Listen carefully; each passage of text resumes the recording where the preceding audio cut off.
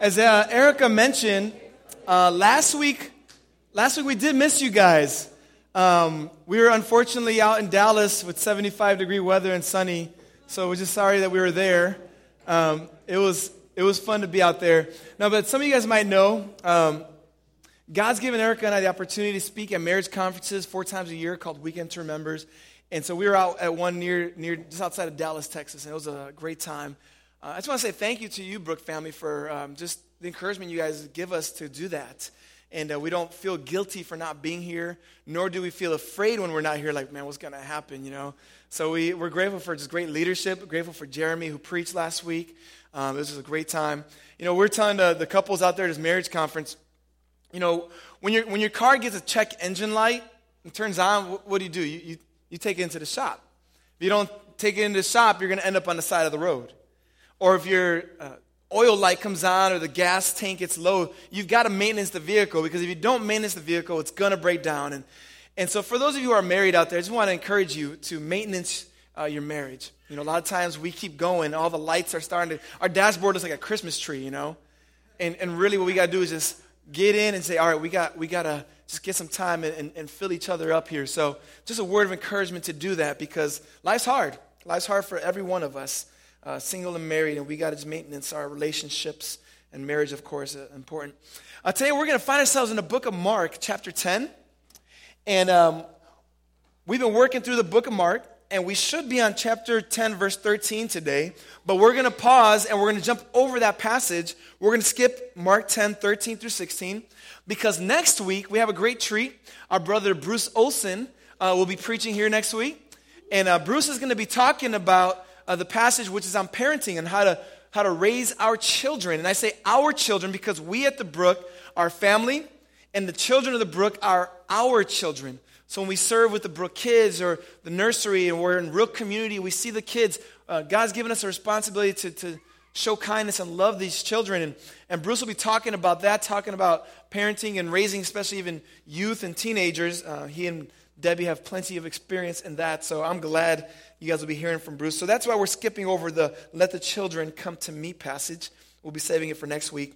Today we find ourselves in Mark 10, verses 17 through 31. Mark 10, verses 17 through 31. And we're going to talk about the topic of money today. You might be surprised to know that there are 2,350 verses in the Bible about money. How about that? 2,350. I didn't count it, by the way. Someone else did. But Jesus talks more about money than he does about heaven and hell combined. How about that fact? I often ask, why does Jesus and why does the Bible say so much about money? I think the answer to that question is important, seeing that we live in one of the wealthiest nations in the history of the world. You might say, you haven't seen my bank account.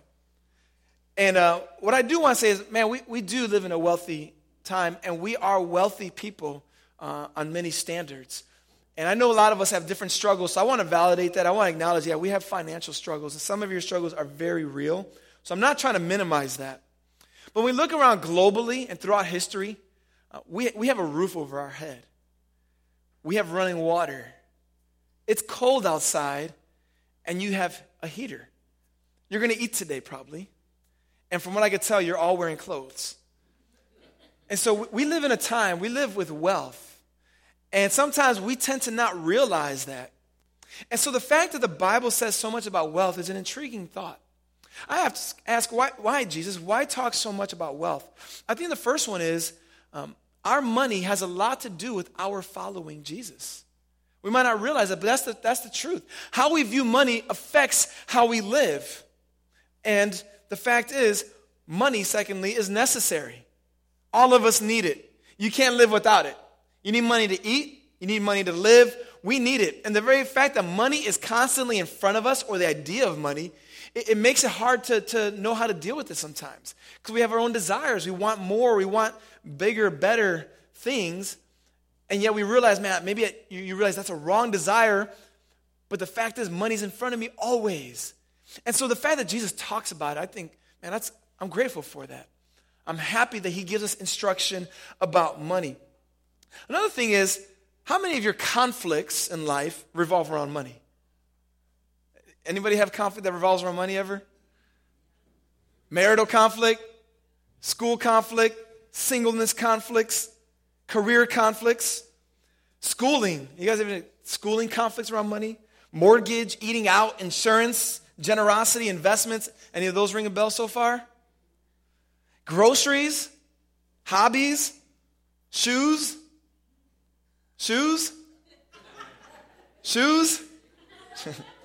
We know the truth. Employment, job, promotion, tax returns, spending, birthdays, holidays, savings, retirement, owning, renting, standard of living, giving, and the list goes on, doesn't it? I mean, so much of our life revolves around money, and so many of our conflicts revolve around money. And so I'm glad that God talks about money, and he gives us an idea of how to view money. It's important to know, though, that money is not said to be in the Bible as bad. Money's not a bad thing. Abraham, the father of the Jewish people, was a very wealthy man. We've been reading through the book of Genesis with some brothers that I meet with, and we realized, man, Abraham had a personal army in his household. All right? So dude had some money. Job had money. The Bible says Job had 14,000 sheep. 14,000 sheep. I mean, we can't afford our 2 dogs sometimes, or 1 dog you got. 14,000 sheep. Imagine the land that Job needed. The cost for food, the people to care for it. And if that were enough, he's got 6,000 camels, 2,000 oxen, and over 1,000 donkeys. Job was a wealthy man. King David, well, he was a king. He had a kingdom. He had wealth. And last but not least, Joseph of Arimathea. He was a man who owned this beautiful tomb, the tomb of a king that was prepared for his own death and burial. But when Jesus died, he gave his tomb to Jesus. Jesus was put in a king's tomb that was owned by a wealthy man who followed Jesus. Wealth isn't bad. Money isn't wrong. What the Bible talks about is what we do with it, how we view it, what it does to us. Erica and I were watching a documentary with the kids not long ago on planet Earth, and we were looking at a movie about mountains. And they had a group of people who went on a helicopter in the Swiss Alps. And there's a cameraman there. And what you notice is in the helicopter, they carried dynamite with them. And they would take these sticks of dynamite, light them while on the helicopter, and throw them into the mountain. And I'm like, what are they doing, right? And so apparently there was a heavy snowfall, and they knew, because of the inches of snow that was there, that an avalanche was going to happen anytime soon. So they took this dynamite, they throw it into the mountains to do a man-made avalanche. And so they would make sure the mountains were clear of people, and sure enough, they threw it out, and there's this avalanche that happens. You're like, wow. And they said if you didn't do that, you never know when hikers could be on the mountain, and an avalanche could come when you didn't expect it. So in this case, the dynamite was used for something that saved people's lives and benefited those who lived in the area. Well, we all know that dynamite can be very destructive. It could take life. It could destroy buildings. And money really is the same way. Money has its constructive elements and its destructive elements. It could be a benefit or it could be a detriment. See, it's all by the way we use and view our money that makes the world of a difference. And so the fact that God wants to give us the right perspective and the right understanding, to me, is a great comfort. I don't want to be destructive. I don't want to be a slave to it. And so this is where Jesus gives us this instruction in Mark chapter 10. Would you meet me there in chapter 10, verse 17? I'm going to read this passage for us. It's a lengthier passage, but I'm going to read it all just to get it in front of us, and then I'll come back and go over the parts that we want to talk about today. Mark chapter 10, verses 17 and following. As he was setting out on his journey, a man ran up and knelt before him and asked him, "Good teacher, what must I do to inherit eternal life?" Great question. And Jesus said to him, "Why do you call me good?" That's another great question. "No one is good except God alone. You know the commandments. Do not murder. Do not commit adultery. Do not steal. Do not bear false witness. Do not defraud. Honor your father and mother." And the man said to Jesus, "Teacher, all these I have kept from my youth." And Jesus, looking at him, loved him. Can you say loved him? Loved him and said to him, "You lack one thing. Go, Sell all that you have and give to the poor, and you will have treasure in heaven. And come, follow me." Disheartened by the saying, he went away sorrowful, for he had great possessions. And Jesus looked around and said to his disciples, "How difficult it will be for those who have wealth to enter the kingdom of God." And the disciples were amazed at his words. But Jesus said to them again, just in case you didn't hear it, "Children, how difficult it is to enter the kingdom of God. It is easier for a camel to go through the eye of a needle than for a rich person to enter the kingdom of God." And they were exceedingly astonished. And he said to him, "Then who can be saved?" Jesus looked at them and said, "With man it is impossible, but with God, but not with God. For all things are possible with God." Peter began to say to him, "See, we have left everything and followed you." Jesus said, "Truly I say to you, there is no one who has left house or brothers or sisters or mother or father or children or lands for my sake and for the gospel, who will not receive 100-fold now in this time houses and brothers and sisters and mothers and children and lands, with persecutions, and in the age to come eternal life. But many who are first will be last, and the last first." These are God's words for us this morning. Indeed, Jesus talks about wealth here and gives us a great perspective. We see from the very start, a man comes to Jesus and kneels down at his feet. We find out later on in verses 22 and on that the man's a wealthy man. He has great possessions. We find out in the book of Matthew chapter 19 that he's a young man. And so we here have this young, rich man who comes before Jesus and humbles himself. He kneels down at the feet of Jesus with a very sincere and genuine heart.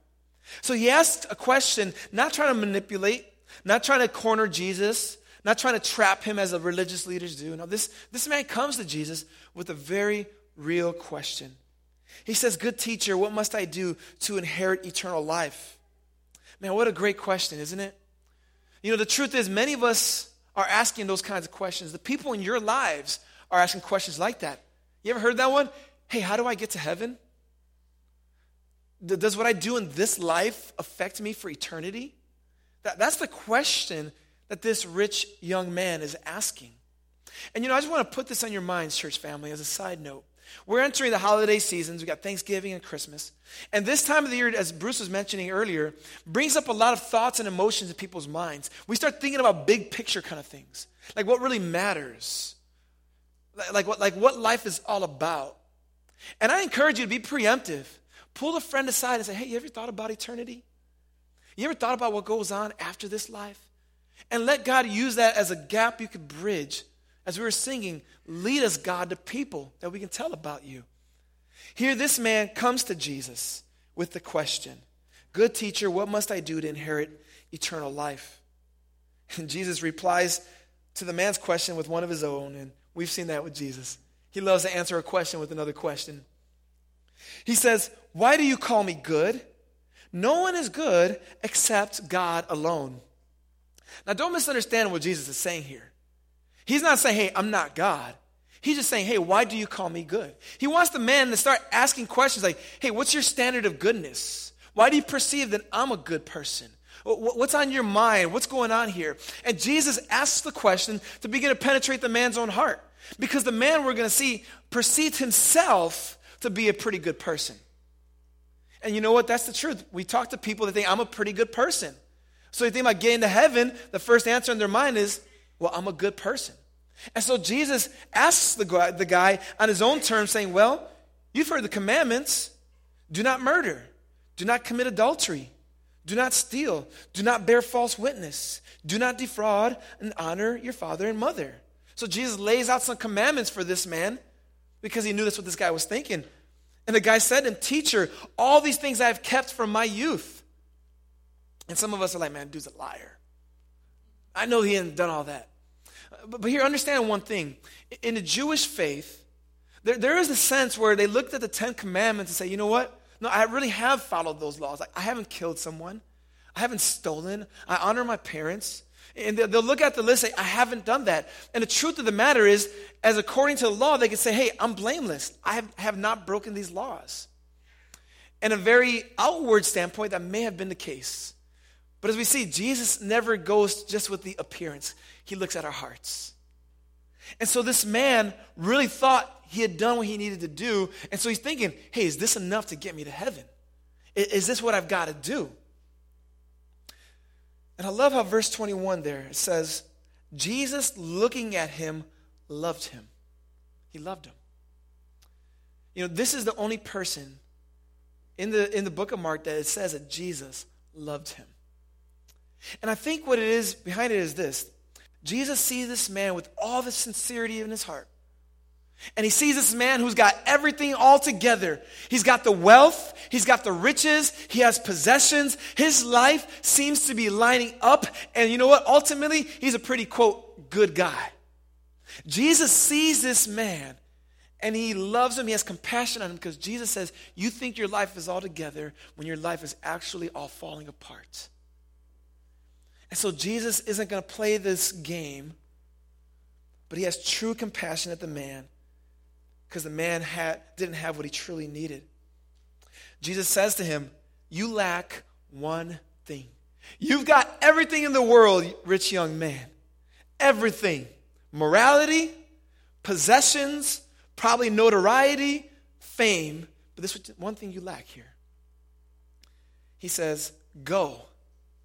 Sell all that you have and give to the poor, and you will have treasure in heaven, and then come and follow me. Man, talk about getting to the heart. Jesus is saying, you've got everything, but what you don't have is a willingness to give up everything, to follow me. And we see by the man's response how he takes Jesus' words. And it's a sad moment. It says in verse 22, disheartened by the saying, he went away sorrowful, for he had great possessions. The man came with the purpose of following Jesus and leaves Jesus' presence because he can't do what Jesus asks him to do. Jesus says, give up everything, and then you're ready to come and follow me. Boy, that's a penetrating thing, isn't it? Because here we are, people who live in America, who have a lot of wealth. What does Jesus mean when he says, give up all you have, come and follow me? Because Jesus in Matthew 6, verse 24, he says these words. He says, no one can serve two masters. You either hate the one and love the other, or will be devoted to the one and despise the other. You cannot serve both God and money. Jesus realizes that though money is necessary for living, it should not be the God of our hearts. And Jesus says, if you're going to live for money, you cannot live for God. And so with this rich young man, Jesus looks at this guy and says, look, you only can have one God. Which one will it be? Is it your wealth, or will it be the God of the Bible? And in true sadness, the man made his decision, and he walked away. He walked away from Jesus. See, what Jesus is doing here, he wants to give the man and us, by application, a new perspective on money. He wants to give you and me a new perspective on money. We already established that money is the source of a lot of our conflicts. We've established that money is necessary for life. We also have established we live in one of the most wealthiest nations in the history of the world. So, all right, God, give me a new perspective here. I need to see it as you want me to see it. So I'm going to give you a spoiler here, all right? Spoiler alert. And I say that I was at a church some years ago where the pastor got up and he was using a movie as an illustration, but it was a movie that was still in the theater. And so he's telling the story of the movie, and people are like, oh, yeah, I want to go see that movie. He's like, yeah. And in the end, everyone dies, he said. People were like, really? Did you just say that? He told you it was a spoiler. So here's a spoiler alert for you, all right? It's not a movie one. Your currency has no value in eternity. Your currency has no value in eternity. That's my spoiler alert for you. So when you get to heaven, don't be surprised when your money has no value. That's a starting point, church family. You have never seen a hearse pulling a U-Haul, have you? You can't. There are no U-Hauls in cemeteries. John D. Rockefeller, the wealthiest man perhaps to ever walk this earth. He's an American man, died in 1937. He was worth at his death $340 billion. I can't even imagine what that's like. He was 4 times more wealthy than Bill Gates is today. And Bill Gates is the wealthiest man in the world right now. So John D. Rockefeller, 4 times wealthier than Bill Gates. At the time of his death, someone asked his accountant, he says, how much money did he leave behind? And his accountant looked at the man and said, all of it. He didn't take 1 penny of his $340 billion with him to the grave. See, God's perspective on wealth is something altogether different than what many of us do, especially in our culture and society. A man named Randy Alcorn wrote a book called The Treasure Principle. We'll be talking about it in our Real Communities in a few weeks. And he lays out a number of important principles about wealth that really God wants us to understand, that this passage gives us a springboard into. The first principle he mentioned is an important one, is this: God owns everything. God owns everything. We read in Psalm 89:11 earlier, and Psalm 24 verse 1 reiterates that same truth. The earth is the Lord's and everything in it, the world and all who live in it. Realize this: everything that you own does not belong to you. Think about your bank accounts. Take a long look into your bank accounts. Some of you are like, that's a short look, all right? That's a short look. But whatever you've got, it's not yours. It belongs to God. And this is a point that the rich young leader misunderstood. Because if our wealth is not our own, then we don't hold on to it. You ever seen the show Hoarders? People just hoarding, they just keep grabbing things, and then when it comes time to move, they're like, I can't let it go. But you're living in like a horrible situation, but they can't let it go because they think it's theirs. The rich young ruler failed to understand this and failed to hold his wealth with an open hand. A second important principle is this: my heart always goes where I put God's money. No, not where I put my money. My heart always goes where I put God's money. Jesus said, for where your treasure is, there your heart will be also. The rich young leader's treasure was in his possessions. And the very thought of relinquishing what he had made him despair to the extent in which he refused to follow Jesus. Where your treasure is, family, there your heart will be also. Where is your treasure today? Where is your treasure? Is it in a hope? Is it in a possession? Is it that car you've finally got that you've been wanting? Is it that home you finally live in that you've wanted? Is it that new promotion you got? Where is your treasure? Now remember, none of the possessions we have on earth are inherently wrong in and of themselves. But they could become a god in our lives. We live in a very materialistic culture. We were joking about this at our Real Community group this past week. We said, you buy a new TV, you buy the biggest, baddest one out there, you put it up in your house, you turn it on, and there's a commercial for a new one that's bigger, right? And you're like, man, I should have waited. It's this materialism where what we have just isn't enough. And it's our human condition. And so Jesus reminds us, hey, where your treasure is, that's where your heart's going to be. So we've got to ask, where is our treasure? Randy Alcorn says, giving is the only antidote for materialism. You find yourself holding on to everything. Well, the only way to let go is by letting go, giving it away. The man also failed to understand this thing: that heaven is our home, not earth. Philippians 3:20, Paul says, our citizenship is in heaven, and from it we await a Savior, the Lord Jesus Christ. Heaven is our true home. As I mentioned, Erica and I have had some opportunities to do some traveling this year, which has been pretty fun. And we stay at hotels in various times. What if I told you that this last time we brought a bunch of picture frames with us? And when we got the hotel room, we took down some paintings and put up some family portraits. What if I told you that we had UPS drop off our oven because we really liked that one? We brought our own mattress. We changed out the curtains to match what we like. Put in some new flooring in the hotel room. You'd be like, that. Why would you do that for? No one does that. Why? It's not our home. It's not our home. And yet so many of us plant ourselves in this life and we're like, God, this is where I'm staying. This is where I'm investing. This is what I'm living for. And I'm not going to pay attention to eternity. Now, don't go home and start taking out your family pictures. Like, it's okay to have pictures up, all right? But there's a mindset that goes with this idea that this earth is all that there is. And Jesus wants us to understand, look, where your treasure is, that's where your heart's going to be. Notice what Jesus tells this man in verse 21. This is mind-blowing. He says, give everything to the poor, and you will have treasure in heaven. See, Jesus isn't against treasures. He's not against accumulation. He just says, don't put it in this life. Send it ahead of you into heaven. That's where your treasure needs to be.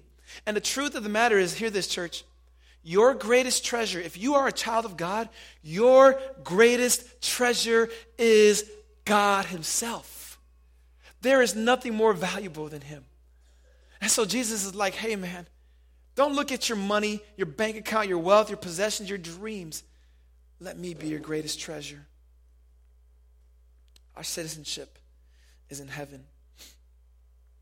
Another point that this man, Randy Alcorn, brings up, that this rich young ruler fails to understand, is that God prospers me not to raise my standard of living, but my standard of giving. You see, by application here, the rich young ruler didn't want to let go of his possessions, but I'm sure he was living a pretty nice lifestyle. And what God wants us to understand is when he chooses to increase our wealth, it's not so that we could get a bigger and better whatever. It's so we can give far more sacrificially and generously. Now notice, it's not bad to own a house. It's not bad to have a nice car. It's not wrong to have nice shoes. But who owns what in that situation? Are those your possessions, or do they possess you? And so what Jesus wants to say, hey, you have in order to give.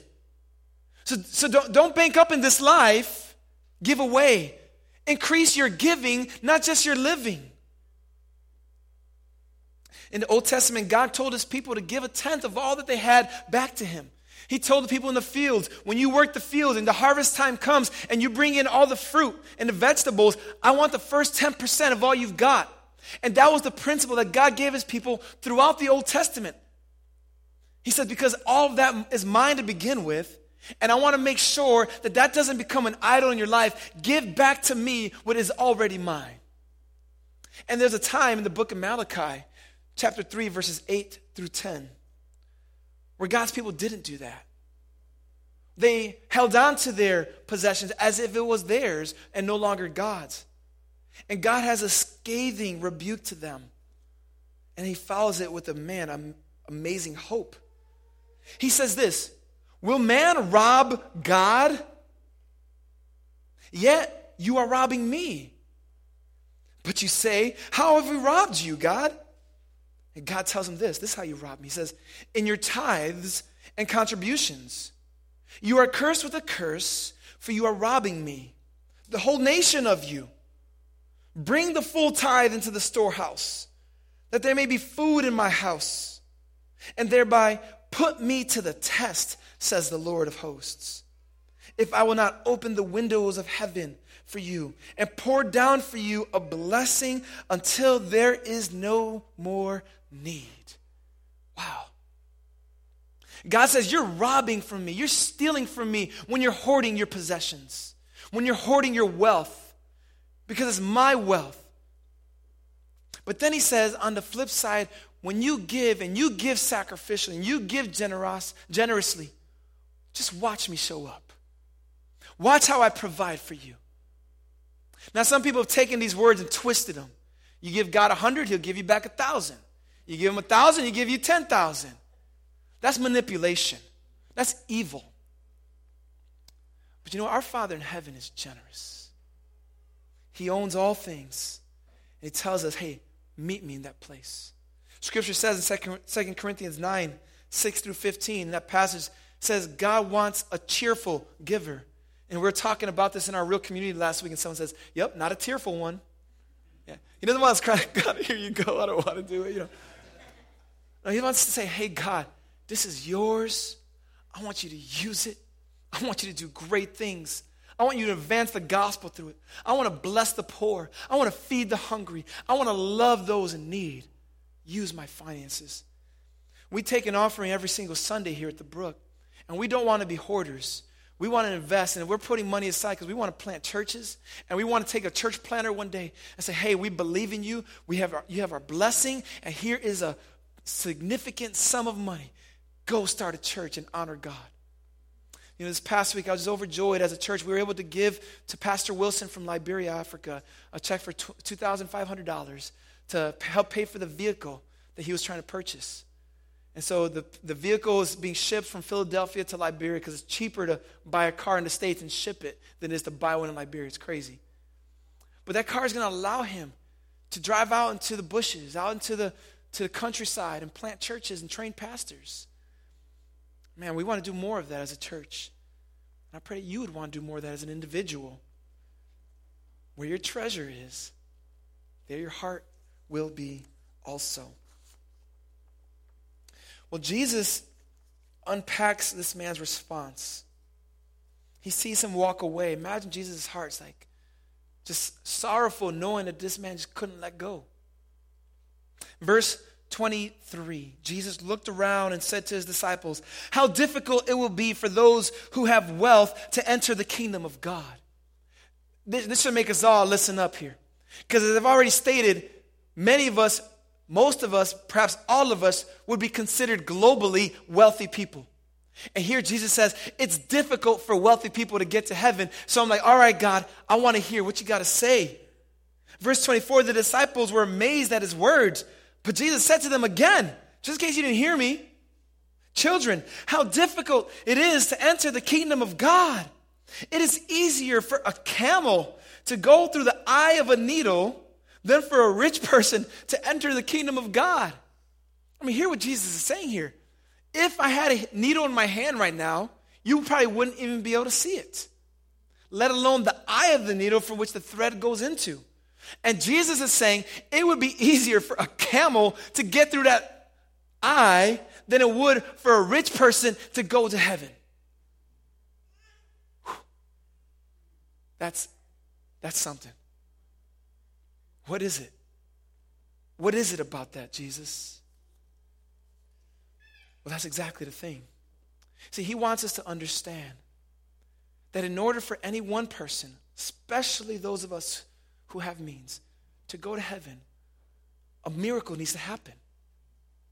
Jesus tells them, with man it is impossible, but not with God. For all things are possible with God. For a rich person to get to heaven, a miracle needs to happen. And that miracle is that the person needs to understand that they need Jesus. See, at the very heart of this gospel, this good news we talk about, are these two words, I need. That's the heart of it. I need forgiveness. I need a transformation. I need a new life. I need new hope. But for us who are wealthy, for us who have means, for us who have a roof over our head today, the problem with that is it tends to cover up our true need. You see, a couple months after Levi was born, we spent about 4 or 5 days in the hospital with Levi. He had a high temperature.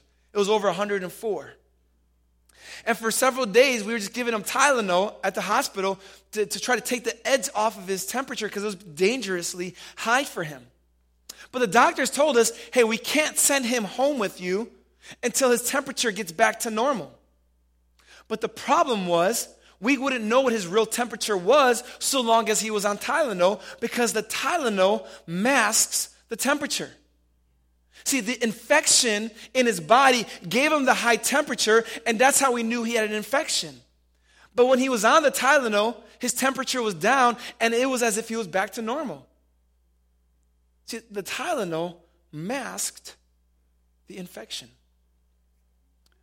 That's what money does for us. See, we have a disease in our hearts. We are infected. Our hearts have an infection, and it's called sin. But the problem is, when we have possessions and comforts in life, we tend to mask our need with all kinds of things. Another vacation, another purchase, a new this, a new that. And these things start washing away or tend to hide the fact that we are truly needy. And so Jesus is saying it's hard for wealthy people to get to heaven, because wealthy people don't tend to acknowledge that they are needy. They mask the infection with their wealth. And so Jesus says these words. He doesn't blush. He doesn't apologize. He says, this is the truth. This is the truth. Needy people need Jesus. Wealthy people tend to not recognize their need. I ask you today, are you masking your need? Do you have a real need for Jesus that you're trying to cover it up? And you think, if I just buy that thing, I get those shoes, if I drive that car, if I just get away for another weekend, if I go out to dinner, watch that movie, whatever it is, you try to hide the need. It won't fix it. See, some might think, man, God, it's unkind that you don't accept this man, this rich young ruler. The man, he didn't steal, he didn't commit adultery, he didn't kill, he honored his parents. God, just accept the man. He's trying to be a good guy. But the truth of the matter is, it would be cruelty for Jesus to say you're all good, because he wasn't. And so in love, Jesus tells the man, are you going to let it go? Now, he may not be telling you to go sell your house today. I'm not saying that. But he's asking, if I told you to, would you? Jesus may not be saying, hey, maybe you don't have to give X amount of dollars to that organization, to that person who's needy. But if I asked you to, would you? Where your treasure is, there your heart will be also. See, Jesus says, it's that willingness to hold everything with an open hand that precedes coming after him and following him. You cannot follow Jesus and follow the wealth for the sake of wealth. You cannot have two gods. You can't have two masters. And this was the young man's problem. See, this is where discipleship and money meet. See, I asked the question earlier, why does Jesus talk so much about wealth? The truth of the matter is because of this. Our wealth has a lot to do with discipleship, and our discipleship has a lot to do with our wealth. Let me unpack that for you.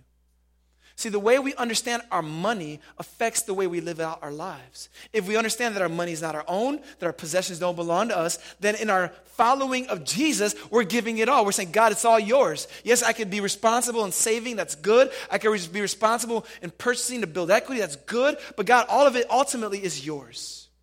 That's how our wealth affects our discipleship. And on the flip side, our discipleship says, hey, but that wealth doesn't belong to me. I'm following Jesus. Earth is not my home. Heaven is my home. And it works together. This is why Jesus spends so much time talking about wealth. At the end of the day, we learn generosity from God himself, don't we?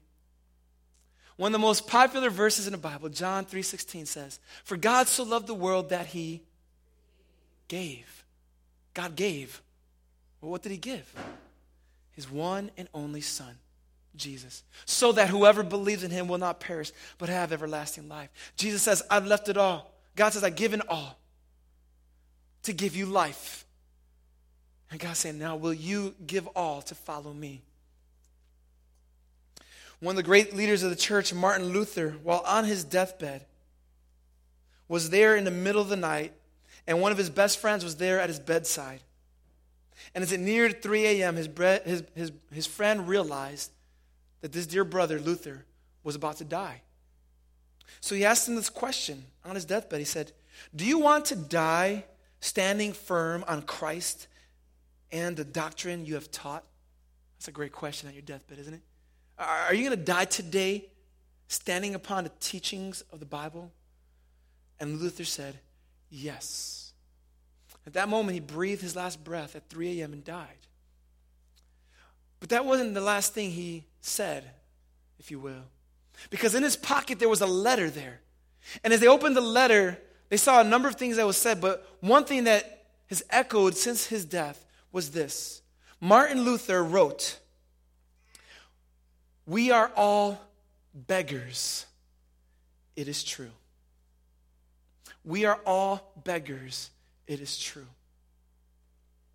No matter how much you have in your possession, it's not that until you can understand that you're a beggar, then you can really see your need for Jesus. You see, this is the gospel. If you're not a child of God today, I want you to hear this. If you are a child of God, I want this to ring in your minds. That when we come to God, we come with nothing on the table. And we come on our knees and we beg saying, "God, I need you. I'm a sinful man, a sinful woman. I am infected to the core. I need you." And hear this. We come before a God who is not playing hard to get. He's not a God who's reluctant. He is a God who is generous and says, "Come to me, all you who are weary. Come and drink of the water that I give to you, and you will never be thirsty again.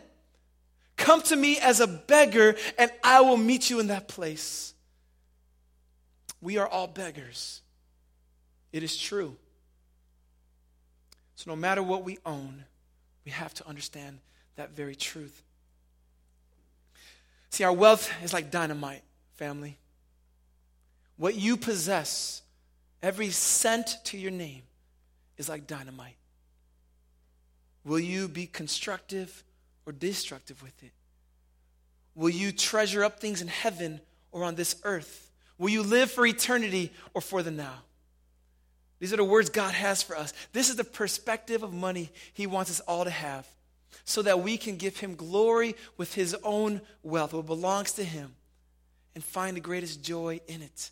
God offers us a treasure, and when we find Him, our treasure, we find joy in that place. That's what we want for you, church family, as we see God's perspective of money. Indeed, we are all beggars. It is true. Let's pray.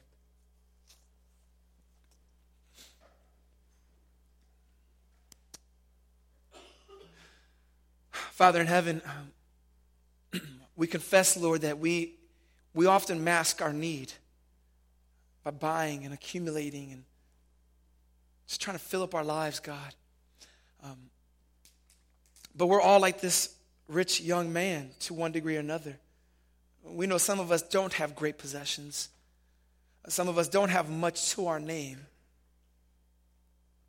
But for all of us, God, you called us to be ready and willing to let go of all of it in order to follow Jesus. And so, Lord God, today, this afternoon, I pray, Lord, that we as a church family would say, God, all that I have is yours. Everything, God. I want to use it for your glory. I want to be wise in how I use my money.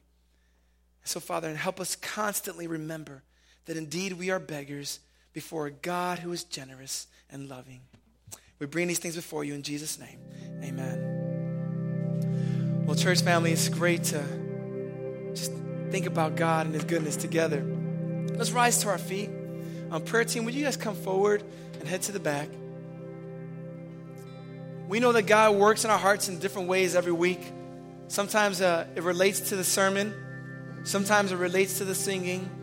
And sometimes it relates to something altogether different. But we believe that God works through prayer. And so that's what our prayer team is available for. So if you have a prayer need, please, please, please, through this last song, let someone pray with you. Come forward, go to the back. We'd love that. If God is the treasure, if Jesus is the treasure of your life, I want us to sing this final song like we believe it. like he is the best of the best. And let this room echo with the declaration of God's people. It says, God, we are beggars before a God who is generous. We love you, we worship you, and we adore you. So let that be what our voice proclaims. So let's sing together, church.